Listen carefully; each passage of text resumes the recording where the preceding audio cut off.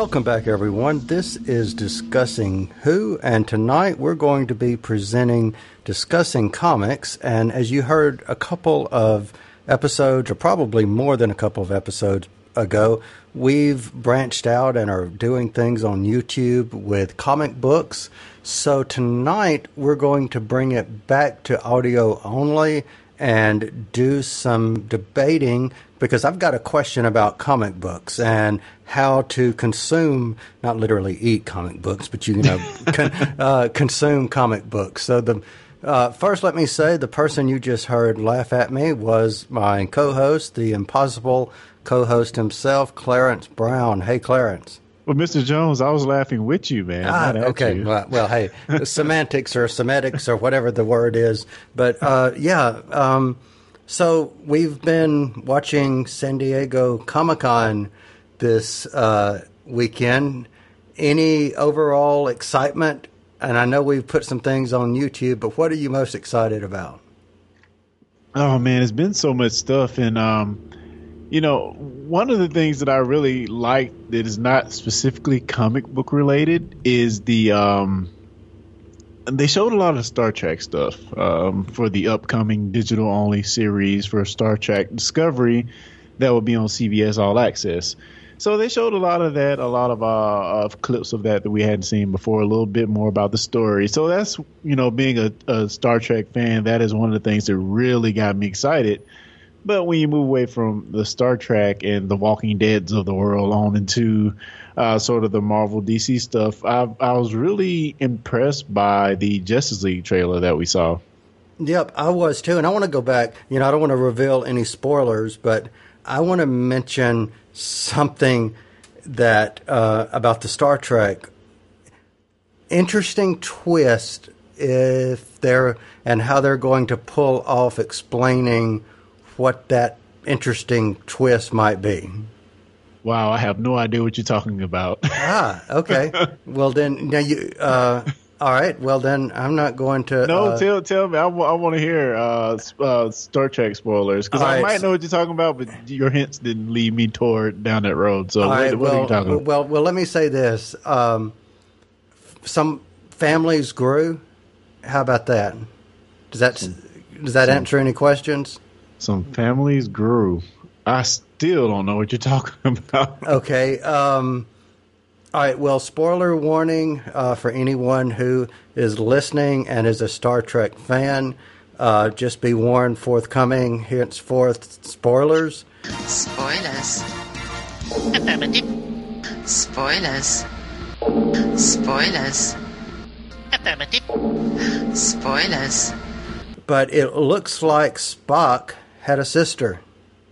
Oh, was that in the trailer? I don't know if it was in the trailer, but I think it was something that was revealed maybe in their panel or something. But that's interesting. That definitely wasn't in the trailer.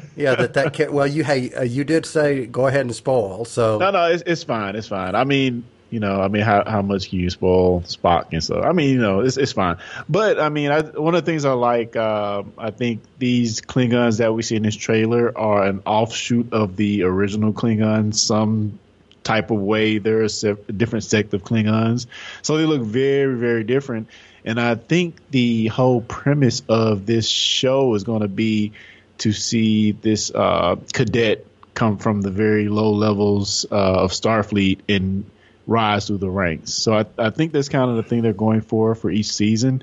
It's going to be one of the first views of Star Trek that we've seen to where you can see somebody start at the bottom and literally move through the ranks and move to the top to captain or admiral or wherever it goes. All right. So let me ask you a question, if you don't mind. I know you're a big Star Trek fan. So explain to me where this particular story fits in the timeline. Or do you know that? Or do you know? I think it takes place sometime after Enterprise and before the TOS.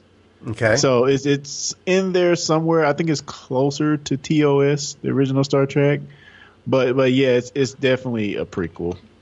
So if I think, and I'm probably going to be wrong here, but wasn't Enterprise, say, 70 years before Yeah, I don't know if it was 70 years. I know it was before. Okay.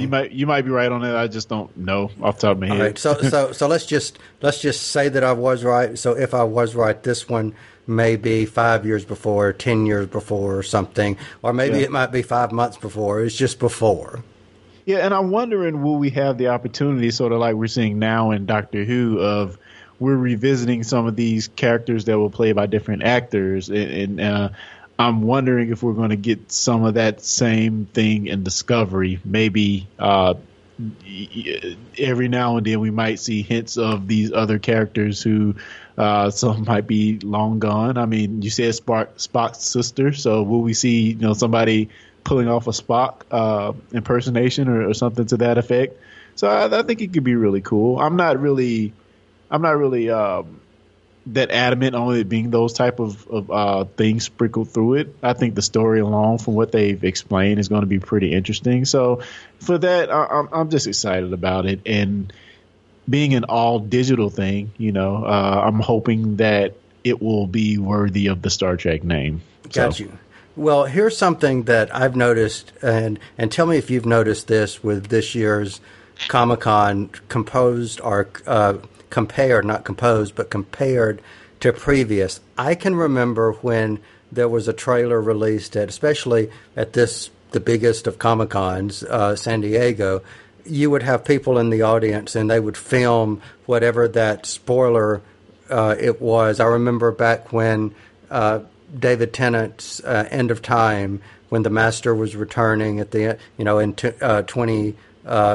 2009, where you were waiting to see how that was, and you had somebody sitting in the audience recording whatever it was that they showed at the clip. Well, instead now jump up 7 years later into 2017, and we get to see posted to YouTube the exact same trailer or snippet that they showed to those that were on site. So have you noticed that that's a trend now, or is that something that you even Well, yeah, I mean, it seems like early on they were kind of reluctant to show those trailers that were Comic-Con exclusives or whatever. But I think, like you just mentioned, I think it's gotten to the point to where they were getting leaked anyway, so we might as well just show it. But there are exceptions to that. I think at the D23, the Disney thing they had a couple of weeks ago, it might have been last week, they showed some footage of the next what is it, Infinity War, the next Marvel thing. Right, yes. They showed some footage of that, but they had the lockdowns on that where you couldn't actually stream it or film it, and they didn't release a trailer. So there are definitely exceptions to where they don't show it, but more than not, they'll release the trailer the same day, next hour, on par with whatever they show at the comic conventions. And do you think that may be just a little bit also of social media maturing and it being more of a part of our society, whereas in 2009, Twitter was new. It was only about a couple of years old. Same with Facebook. YouTube really wasn't what it was today or is today. So is that part of just the progression of how content is consumed? Yeah, very much so. I think now is more to a point where these companies want to own their own story. They want to own the news. I mean, even thinking of Apple, they now stream most if not all of their press conferences themselves. So it's come to a point to where you want to have control of your content, complete control. I would rather, if I was Marvel, I would rather those views come to my YouTube page or my website rather than going to John Doe over here who had his iPhone up filming crappy quality, right, and that controlling the news cycle. So you can control the news cycle. You release it, have all the appropriate links in there, and it's your content. You control it instead of having it out there in the ether. Well, let me say this before we move on to comics. And I know we're not discussing Doctor Who right now, but that was a good trailer. Yes, that was man. A good trailer. Yeah, and wow. Okay, well, let me just say this. There were rumors weeks ago about a companion making a return. And spoiler, a companion does make a return. I'm not going to say who, but it's not the one I thought that would be making the return, because it seems like from what I heard, it was supposed to be a different companion. Yeah, but see, I say too, you'll see that companion too. But don't get me wrong. Basically, they're both the same. They have the same arc. They like went off into space to do stuff. Yeah, but I still say we've not seen the last of that person either. So I still think I still think you've got, it is not impossible. I'll put it that way, for that person to also make an appearance. Yeah, and speaking of who, yeah, those guys are at the San Diego Comic-Con as well. I saw a lot of great pictures of the cast down there, look like they're having fun. So yeah, and I saw a clip of about 30 seconds of right at the end of their panel that they did, and Peter Capaldi got a standing ovation, as well as from everybody that was on stage with him, and got a little choked up. And that was not cool to see somebody getting choked up, but good to see that people appreciated his time as the Doctor. As they should, sir. As they should. Very well said. Very well said. So let's move into the reason that we're having an episode tonight, or we're having a conversation tonight, which is something that I think any consumer of comic books has debated more often maybe than not. But at least I would say, if you have internet access, which most people do this day and age, but I think it's a question that some people have either gone one way or the other with, or said, it doesn't matter to me. So here's my question: digital comics versus paper comics. Which is better, and which is one better, and how do you determine which one's the right one for you? So let me ask you this. You're more of a tech guy than I am. What if you had to choose right now, I'm going to start purchasing comics, and I'm going to do them A or B, A being print, B being digital. Which one would you choose, and why? First, I think I would go digital. And the reason I would say that is that we're in a time to where less is more, or we're in a society where it seems like now we don't want to have things sitting around the house, or just have, I ain't gonna say junk, but stuff piling up in your home. So from that aspect, I think that the time is right to go digital, and that's the route I go. But I'll explain that a little bit more later, what makes it good or bad. But just take the analogy over to music. Me and my brother were having a conversation about this a couple of weeks ago. I don't own many CDs or DVDs now. I have some of the classics I had back from the 90s. I have a few that I still have around. I don't even use. They're just like sitting in my car. And the only few DVDs I think I have Spider-Man 1 and 2, the Tobey Maguire Spider-Mans. But as far as just entertainment media that I have, is very, very few and far between. And one of the things that makes those a good experience to me is like how you consume it, the player. And just from my brief departure into digital comics, I feel like that's one of the key things that's holding it back. Because with Marvel.com, you have this web-based viewer to view the comics, and it tries to step you through the comic book, and it does a fairly good job. It does an okay job, I would say. I mean, I'm on an i7 desktop machine, and it still feels kind of laggy and slow to me because it's kind of trying to stream the pages to you.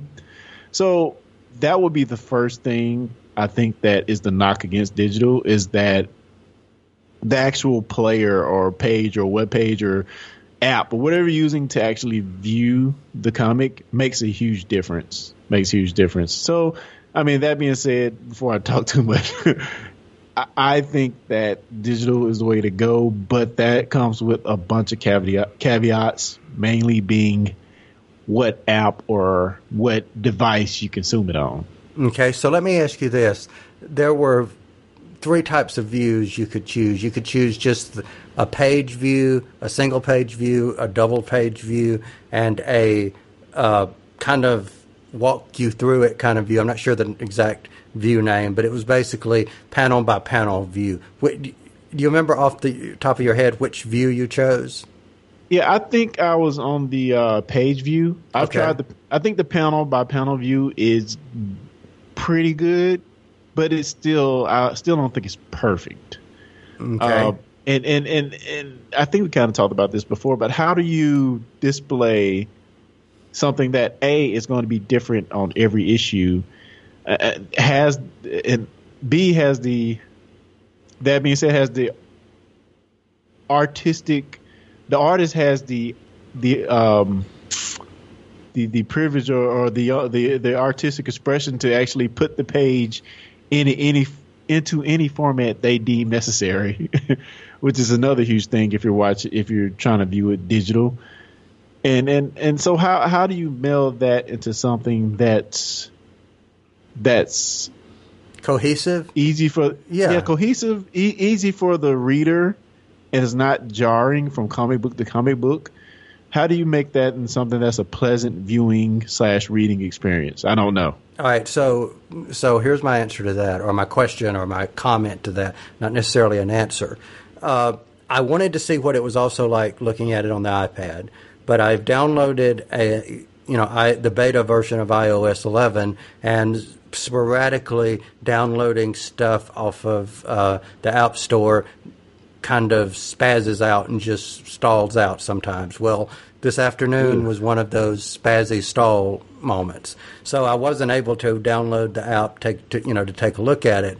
But looking at it from the... Does Marvel have a standalone? Yeah, they have a standalone app. Okay, so that makes sense. So I tried to do that, and I've read before on both DC as well as Marvel some of their free versions. Probably I think on the first iPad I've read them. I think it has a better experience, and maybe it's totally literally in your head that you're holding something and you've got the quote unquote book in your hand, and maybe that's a subconscious thing. But I seem to remember that I liked it better on the iPad than I did trying to look at it on the computer proper. I did, so I'll give it that. Well, I also think when you bring up the iPad, I think of we were playing with the newest iPad, the rose gold iPad. Yeah, the sunburned silver. Yeah, and the pencil that we're using to actually draw. So to notice the amount of latency that you have, or the lack of latency that makes it feel like you're writing on a real piece of paper. Right. So I'm very interested to see your experience. Opinion of the comic book on that same device, knowing that the latency is so low and it has high refresh rate. I'm wondering how the turning and actual feel of reading the comic book on the latest iPad is going to be for you. So we'll have to follow back up with another episode later and discuss that, because me too, I'm kind of curious to see how that flows. So let me move us into another part of the conversation, and my question for this episode is literally a question that I'm asking myself right now. So this episode serves two purposes: to answer it for myself to some degree, as well as creating an episode for us. And it goes back to something you said, Clarence, a little bit earlier, which is we are in an age where space per se is more limited, and we're not into collecting. And even though I can be a pack rat at times, I'm not to the degree of I want to keep every single comic book that I purchase, because I don't go back and read them like I used to, because there's so much available online. I read them and then I'm done with them. And for instance, remember we gave some of them away to a group at the latest Mississippi Comic-Con. So yes. I've got a stack of comics that I have no need for, no want for, and they're taking up space, and that falls into do you go digital or do you go remain with paper. So let me pose a couple of things to you. Sure. If I go in as a subscriber to a local comic shop and I have come in and said to the comic owner, hey, I want to subscribe from you. I commit to coming in, maybe some people don't come in every week, but, they say, I'm going to come in once a month. I'm going to come in every other week. I'm going to come in weekly on Wednesdays and pick up my comics. Most comic shop owners will say, okay, great. Here's your information. What do you want? I'm going to give you X amount off. Generally, X amount off is 10%. So that $4.99 comic plus tax gets a 10%, which is basically 50 cents off of it. Mm-hmm. So if I get, without tax included, if I get 10 comics at $5 a pop, then I get $5 off of that. Yeah. So, I know not all of them are $5. If it's a $3.99, if it's a $2.99, you get, 30 cents off. You get 40 cents off or whatever. You don't get that with, and if I'm wrong, anyone, please, respond in the comments and let us know. But you don't get that same discount getting the digital version. So if I were to present that to you, you don't get that 10% discount. Does that change your opinion of what you said digital earlier? Well, it just depends on what you think better is. Most people will pay more for better. Again, depending on what you consider is better to you. I mean, I remember when CDs first started becoming digital and you can go get the MP3s. We were at this, and we still are for the most part. We have this thing where since it's digital, we want to pay less. I mean, even with video games, video game distribution, you're not having to package a CD and send it to me. Why is it the same price as if it were in the store and you're paying for shelf space, distribution, and all these other things? How come digital is not at a lower price? So that's one of the things I think, as in all medium, not only just comic books, all digital medium has that hurdle to get over to where, we're going to be digital, but we're not going to charge the same price. And of course, there are things they have to pay for. They have to pay for server space, bandwidth, all the other type things. So it does maybe equal out, but I think we have it in our minds that if it's digital, it should be cheaper. And that's one of the arguments. And it's interesting that you just answered the question that I was going to pose next was, and the way I was going to pose it was, one of the arguments is that in a store, you're paying for shipping, you're paying for the store to carry the book to some degree, you're paying for paper, you're paying for blah, blah, blah. So why shouldn't it be cheaper? But you just answered that with, you've got rack space, you've got server maintenance, you've got actual servers to buy, you've got someone to maintain those that you may have to pay to do that, and et cetera and so forth. So that's something that most people don't even consider. I had never considered that before. Yeah, but even that being said, I still think over time they should be cheaper, even with all that being said, because once you build out that infrastructure to have Marvel.com, selling, you're not going to make any more or less amount of money for those bits going across the wire to get to that person. Once you have this huge hard drive space or server out in the cloud, I think once you get that and the costs are already established and you've paid for that hardware, of course you're going to buy newer and upgrade and all the other type of stuff. But once that hardware is out there, and Marvel's a big company, so it may be a drop in the bucket for them to get these servers up and all this other type thing. But it is a cost associated with it. Is it a one-to-one cost? Probably not. We may never know if it's less or more to distribute physically or digitally. But people have to be aware there is a cost associated on both sides.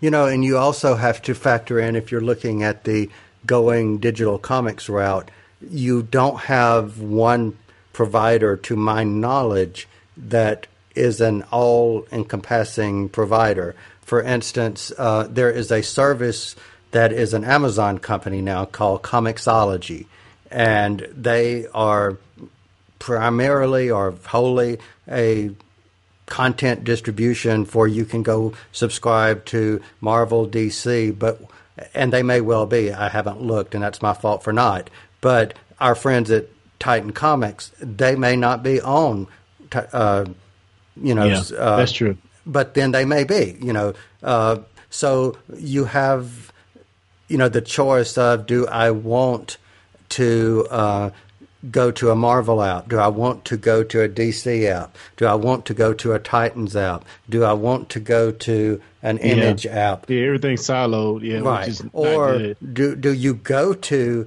one comic shop? One comic shop. So, but let me another argument against having it cheaper digital. And in all honesty, this is probably the biggest argument. Same thing happens with games, and you may have noticed something similar with the Amazon book thing that was going. I think it was Amazon versus Apple book pricing. But anyway, a lot of times you'll see the same digital game on the Xbox Game Store for $60, just like it is in the store. Okay. And the biggest reason for them not lowering the price is if it was lower, nobody would go to the store. Correct. And you have these pre-established partnerships with all these distributors, companies like Walmart or whatever, GameStop, to where if you undercut them digital, they're just going to outright stop putting your game out there on those shelves. So, and that's another form of advertisement to have your game on the shelf, So, and maybe they don't need Walmart, and maybe that's the conclusion we have to make. But when you translate that over to comic books, I think the comic shop is so much of an ingrained thing to the comic book fan. If the comic book shop got undercut and people stop having the need to go to the comic book shops, I think a lot would be lost. So that was one of the fears that people had when they first came out with the digital initiative, say 2011, 2012, 2013. And there is a company that existed back, I'm trying to think, it was about the time that I think it was about 2003, 2004. So this is, a good almost 15 years ago. It was called Cross-Gen Comics, and it was a comic book company located out of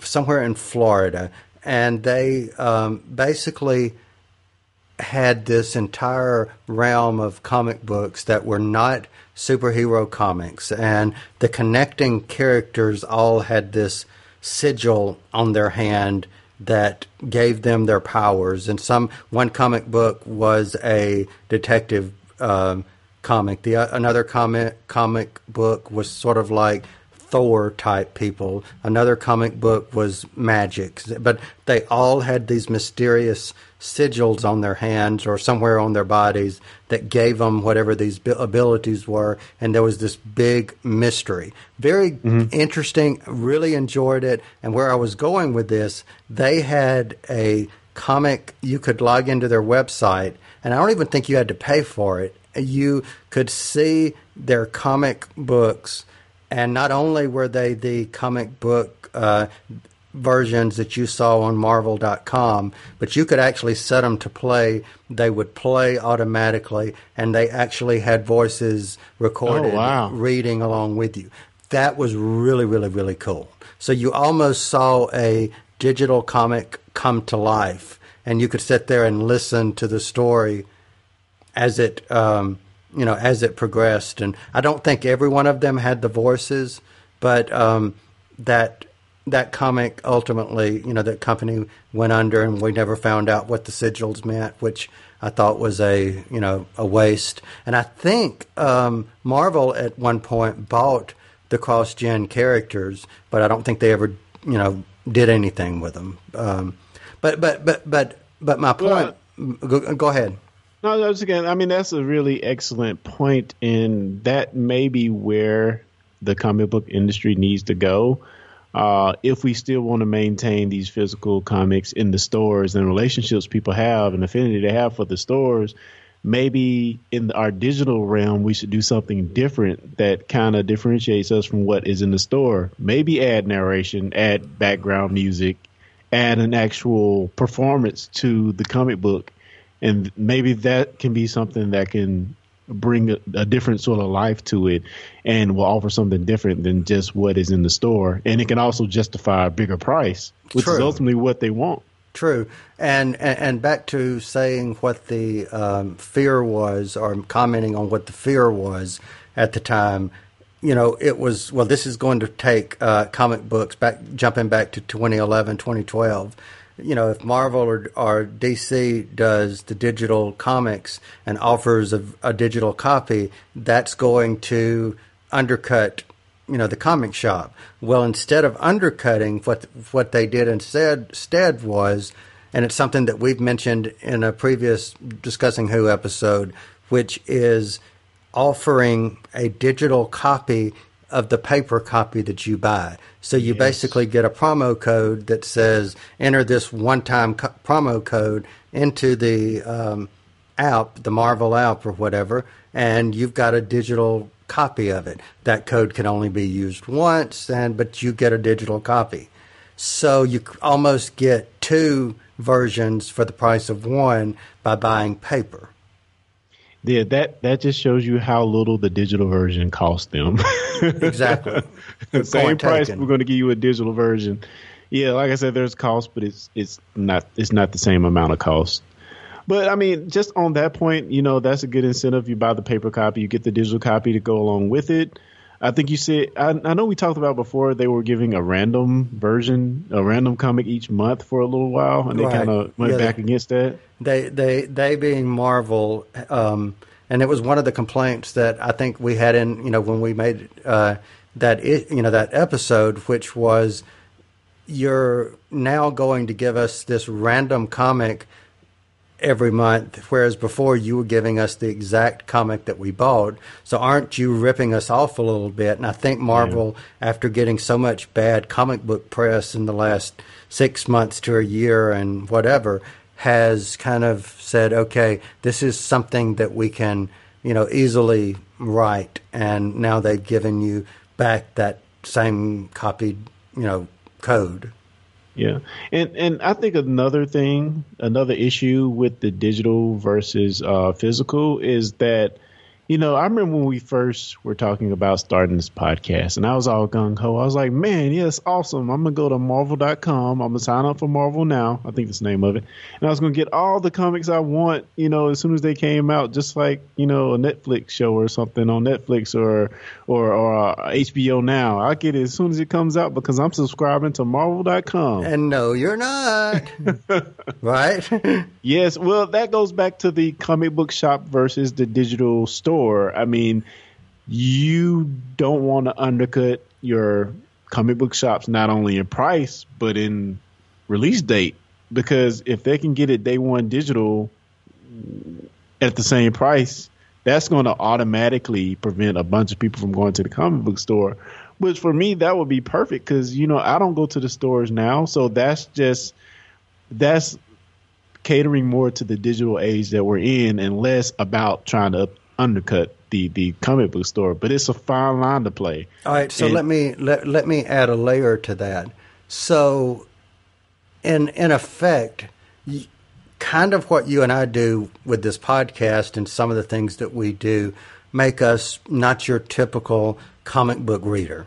And what I mean by that is not that we're above the grain or do anything different, but in order to be able to talk timely about what we're talking about, we almost have to it would not make as much sense for us to view the Thor trailer or the Defenders trailer or Justice League trailer and talk about it 10 months after the movie comes out. Yeah. That just it would make more sense to talk about it within 48 hours or a week or whatever after everyone else in the world just saw it. So that being said, the digital unlimited package, while great, might not be the best for what we do, because we would need to talk about Astonishing X-Men #1 because that just happened last week. Yeah. I mean, and I think the answer is not that we're not going to do day and date digital because it'll undercut the comic book shops. I don't think that's the right answer. I think the right answer is we'll charge a premium price for this digital subscription with day and date to not undercut the comic book shop. So it's always going to be about price or time. If you raise the price enough, everybody's not going to get it. And I think that will still allow the comic book shops to thrive because people are going to obviously go there because it's cheaper. So I think there's other things you can do instead of being like outright, I'm not going to provide this to my readers. Okay. So anybody listening, if you haven't already figured out how I think, here's one thing about me, and usually my thinking comes as a result, and maybe this is for everyone, it comes as a result of something that happened or something that you noticed. And a couple of weeks ago, I have been busy at work and didn't get an opportunity on a Wednesday, believe it or not, to go to the comic book store. And by the time that I was actually able to go, I was 10 minutes away from when the comic book store was closing. So on that day, I was in town. I was in the same city within 2 miles of the comic book store, but not out of town, not sick, not whatever, but I did not make it to the store that day. And that's what put my brain into the whole realm, as that evening I was having Wednesday comic book withdrawals. If I were digital, I would have gotten home and lo and behold, log in to whatever service or whatever you were using, and there would have set digital copies of ABC 1, 2, 3 book. Yeah. So let me ask this before I move into really quickly into the comic that we looked at, which is one thing that is lost with the comic book store cut out of that is that experience of going in and buying comic books. Now, you mentioned that buying the digital was immediately a preference for you. Why was that not going into a store not something that was factored in, whereas with me, it was something that was factored? I mean, I just think it's your preference and what you're used to, how you've been doing it for since day one. And that is going to be how you want to consume it going forward for the most part, unless something like, you mentioned you were at work, so time comes in the way, so you can't make it there. So, I mean, I think for most people, and I think comics are unique in that way, or comics and maybe tabletop things are unique in that way, to where you go and you form a relationship with whoever you're buying it from, and that is half the experience that makes it special to you, And maybe it used to be that way for music, where you go to your boutique record shop to buy your favorite album that's going to come out. It's funny because it's not like that anymore for those mediums for music. And even for your DVD rental stores, not DVD, VHS rental stores that you'd go to, once a week and grab whatever's come out. And I'm pretty sure those had relationships as well with the owners, to where now it's just like those are all but forgotten. So I guess the real question is, do we really want to live in a world where there's not that relationship with your comic book shops? And as far as I know, it's really hard for comic book shops these days. It's not such the thriving business as it used to be, and a lot of comic book shops have dived into other things that, you know, their patrons like tabletop things and stuff like that, figurines and other quirks that bring them into the shop. Because, I mean, from my understanding, maybe you can explain or elaborate, it's not as popular as it used to be. Well, in some senses. Well, considering, you know, all right, so you go, let's look at Hattiesburg. And so I'm going to use, you know, if you're listening, you probably know that Clarence and I both are in Mississippi. Lee is in North Carolina. So I wish he was on to say, you know, what type of comic book shops were in his area up there. But for us, where we are back living in Hattiesburg, we had, when we left, 2 comic book shops. One that was in downtown, which was called Southern Fried Comics, and one that that was my comic shop, which was Bombshell Comics and Stuff. And, you know, I've often talked with the owner, Justin, there, who says, you know, it's hard sometimes to keep that business going because, A, you do have subscribers that you rely upon.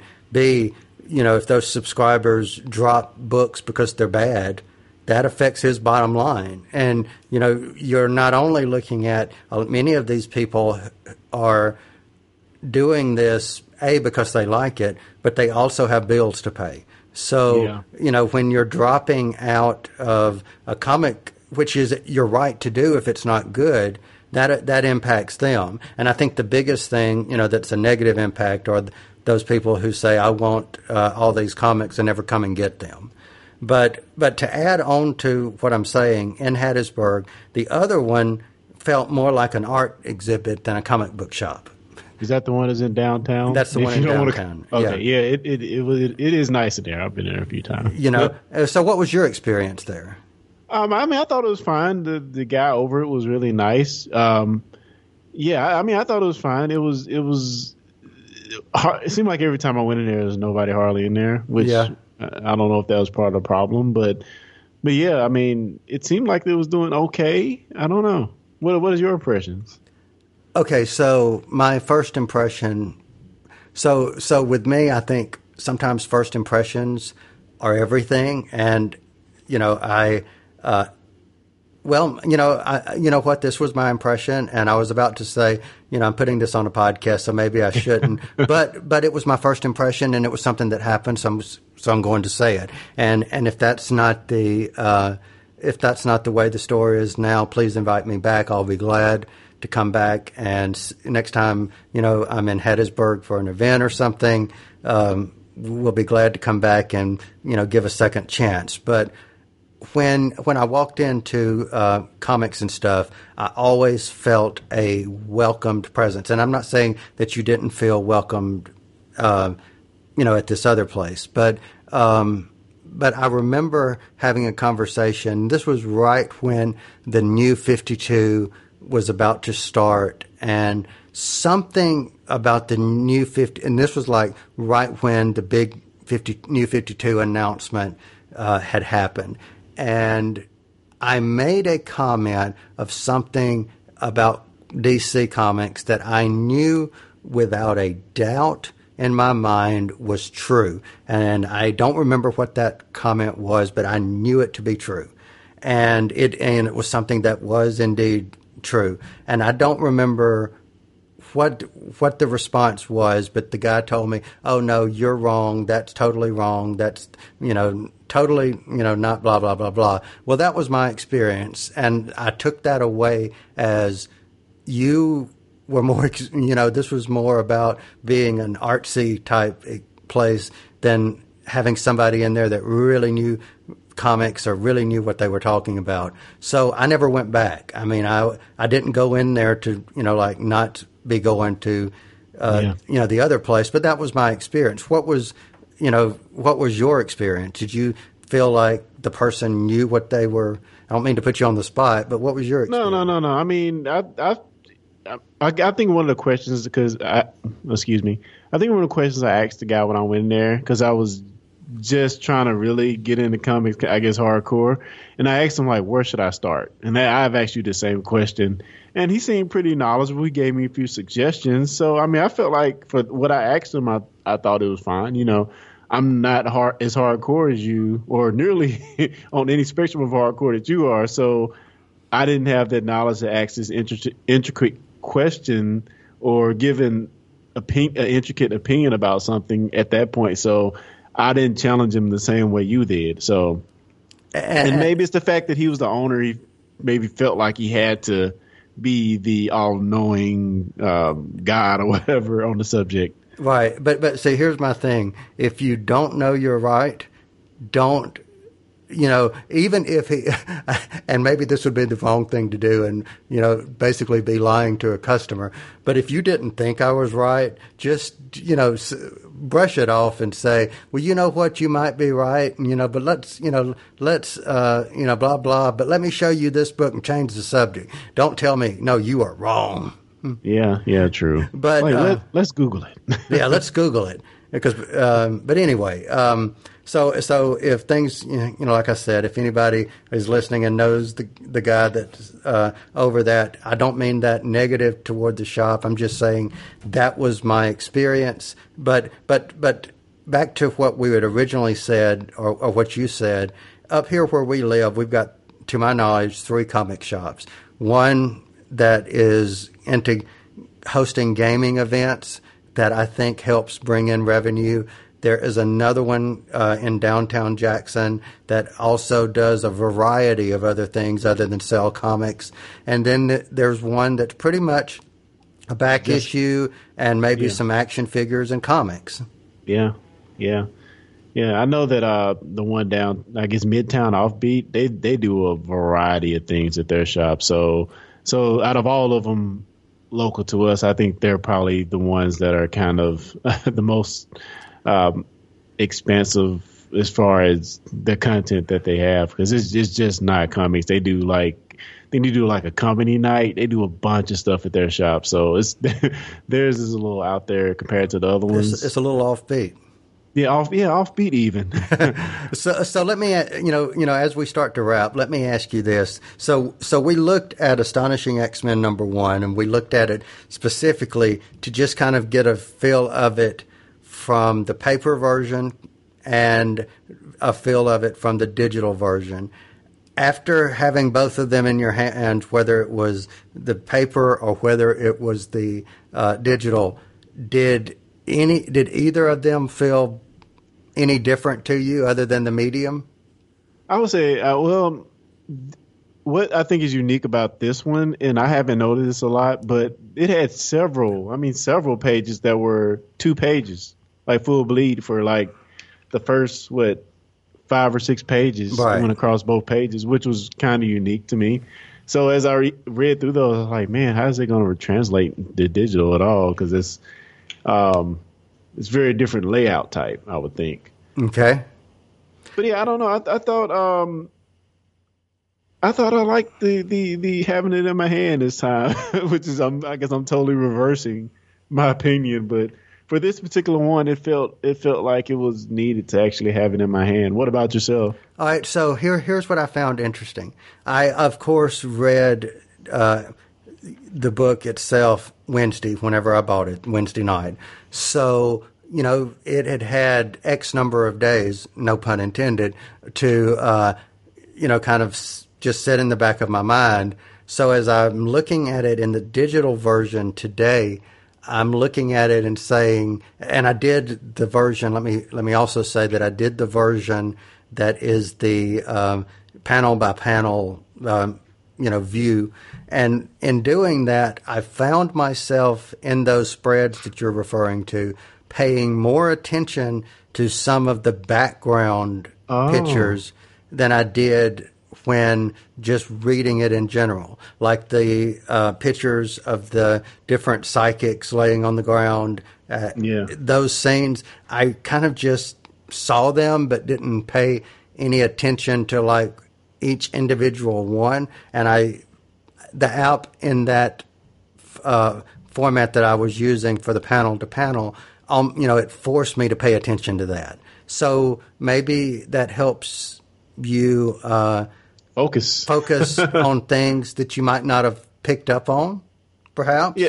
Yeah. I mean, I totally agree, because definitely when you're just looking at the full bleed or full pages together, it's a lot to kind of overview at once. I mean, of course, you're going to follow the natural trajectory of how you look at the page, but I can definitely see like just skimming over a part and not giving it full attention as you would if it like popped the full image out standalone to the screen you're watching. So yeah, I mean, definitely can see that being a plus. So again, spoiler warnings for Astonishing X-Men #1. So we see at the very end, Betsy Braddock, she is attacked, and she brings together this various team of X-Men. We'll use the word team loosely, but when she's attacked, she sends out a distress signal. These people respond, and they are come face to face. I think to some degree they're sent to the astral plane, and it's the Shadow King that's behind everything. But the Shadow King has a vault, and inside the vault is none other than Dr. Xavier. Exactly. So we see the professor sitting there, and he's in chains. So there you go. So does that mean that they're about to bring the professor back? Who knows? And some of us didn't even know the professor was gone. Oh yeah, remember because what's his I'm face? sure we talked about it. Cyclops killed him. Oh yeah, that's right. Wow, I got a bad memory. Avengers versus X-Men. That was what kind of sent Scott in the militaristic thing that led to his spoiler alert death. So what was it? So which one did you read first? Did you read the digital, or did you read the? I read the physical version. Okay, first. So you already knew what the ending was. So that was your. I didn't feel any differently. I guess I may have if I would have watched or read the digital version first. I mean, it was still presented. It still looked fine. I guess the end is it's user preference. When you all boil it down, it's to whatever the user has a preference for. Well, I'll give you one more I want to ask you. Okay. 20 years from now, will we still be having physical comics? Good Will they question. still be a thing? Let's answer that on episode number 1052 of discussing who in whatever format that it might be 50 years from now. Well, we probably wouldn't even be here 50 years from now. But let's look at the trends, though. Let's look at the trends. We don't, for all intents and purposes, we don't have CDs anymore. You have the kind of record industry making a resurgence with physical records. So that's kind of still a thing, but really and truly, all music is digital. DVDs and movies. DVDs have all but gone the way of the dodo. You still have those bargain bins at Walmart, but they do still sell them at Walmart. I don't know who's buying them, but they do still sell them. They still sell them, but I can see in the next 10 years as not having any physical DVDs or Blu-rays, whatever they're called, 4K stuff, UHD. So I mean, I think it's eventually getting there, but for books, for things like books, I think it's going to be a lot slower because, Kindle has been around for a long time now, but we still have books. You still can go into Barnes and Noble or whatever. So, for books, because they've been around, their lifespan has been so much longer than music or CDs or DVDs. Their lifespan has been so much longer. Centuries, whatever, even longer, depending on what medium you want to go back to or what they're written on, actually. But I think it's going to be a long time before books in general goes away. Comic books, I can probably see them going away in the next 30 years. But those things tend to stick around a lot longer. So what I think will be the ultimate mover of whether or not comic books goes away? When it becomes not profitable for the comic book companies, not the comic book stores, but the comic book companies to no longer produce paper comics, then comics will go away. And I dare say we're probably almost there. Okay, I would say that we are further away. I'm going to disagree and say we're further away because there is still something to be said for someone who can walk into Barnes and Nobles, can walk into Books A Million, and randomly pick up a comic book off of the newsstand and have never read comics before. They reached a comic book subscriber that would not have been possible digital only. Yeah, the profitability. I was making that point particularly on the profitability portion of it. Yeah. I think we're probably closer to it not being profitable than not. So okay, got you. All right, so considering it's 7:47 p.m. on a Sunday, there are thrones and games that need to be played in less than 15 minutes. So, Clarence, I will say this.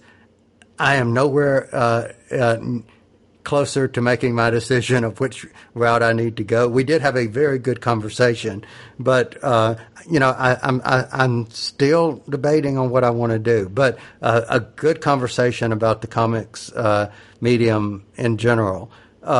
Just one more quick before we get out of there. Is there a way to get day and date digital? Is there a way to do that? To get what now? The day and date release of the digital versions? Yeah. If you buy the digital version, if you subscribe to the digital versions, absolutely. You can go to Comixology and get the same day digital, when they come out. But you're paying the $4.99, the $3.99 versus the cheaper rate. Oh, gotcha. So that's, and again, if you factor in time and you factor in gas, that may not be a discount if you look at it from that perspective. Yeah.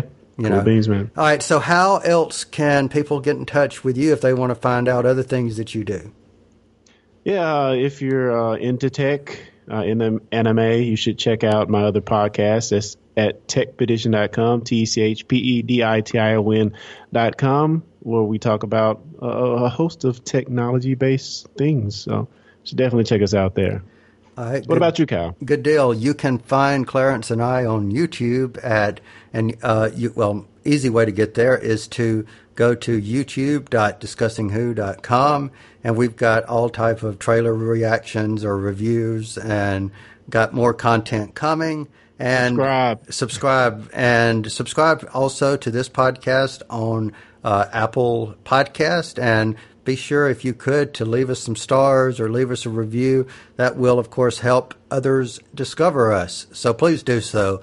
And I also want to give a shout out before we get on our way to Blue Box Bill, who gave us some feedback on a video feedback, and it is posted on our Facebook page. So go to facebook.com/discussingwho. And last but not least, check out Lee Shackelford's Relativity podcast. They are in season 2, and I think episode 13 just came out this weekend. Yeah, you might even hear these two guys on there. Absolutely. I was gone yesterday, and I haven't had a chance today to listen to it. But I think after Game of Thrones, we'll let Game of Thrones be the prelude, and then I'll listen to Relativity as the main event tonight. So thanks, everyone, for listening. We appreciate it. And on behalf of Clarence and myself, as well as Lee, we will see you next time. Discussing Who is brought to you by Audible. You've probably heard of Audible, but just in case, they are the world's leading provider of audiobooks. They have more than 180,000 titles. Let me say that again. 180,000 titles to choose from. Imagine a genre, they've got an audiobook. And these files play on smartphones, Kindles, tablets, in fact, over 500 different devices. Now, for fans of Discussing Who, Audible is offering a free download when you start a new Audible subscription. And you can choose anything at all all from that vast library, but we know you want to get one of their absolutely fantastic Doctor Who titles, which include New Adventures of the Doctor, but also Torchwood and River Song, and they're performed for you by actors you know and love. Wonderful voices, Tom Baker, Alex Kingston, David Tennant. The list goes on and on. So try it out for 30 days. And if at the end of the month you decide Audible is not for you, you still get to keep that Doctor Who book you downloaded. So look at it this way. Free Doctor Who book. So here's how you get started. Point your favorite web browser to audibletrial.com/discussingwho. That's audibletrial, all one word, audibletrial.com/discussingwho, also one word. And that's how you get your free book. What could be better than that? You've been listening to the Discussing Who podcast. Discussing Who is made by fans for fans. No copyright infringement is intended. Show us you're fans of the show by liking us on Facebook, following us on Twitter. You can find us on the web at www.discussingwho.com.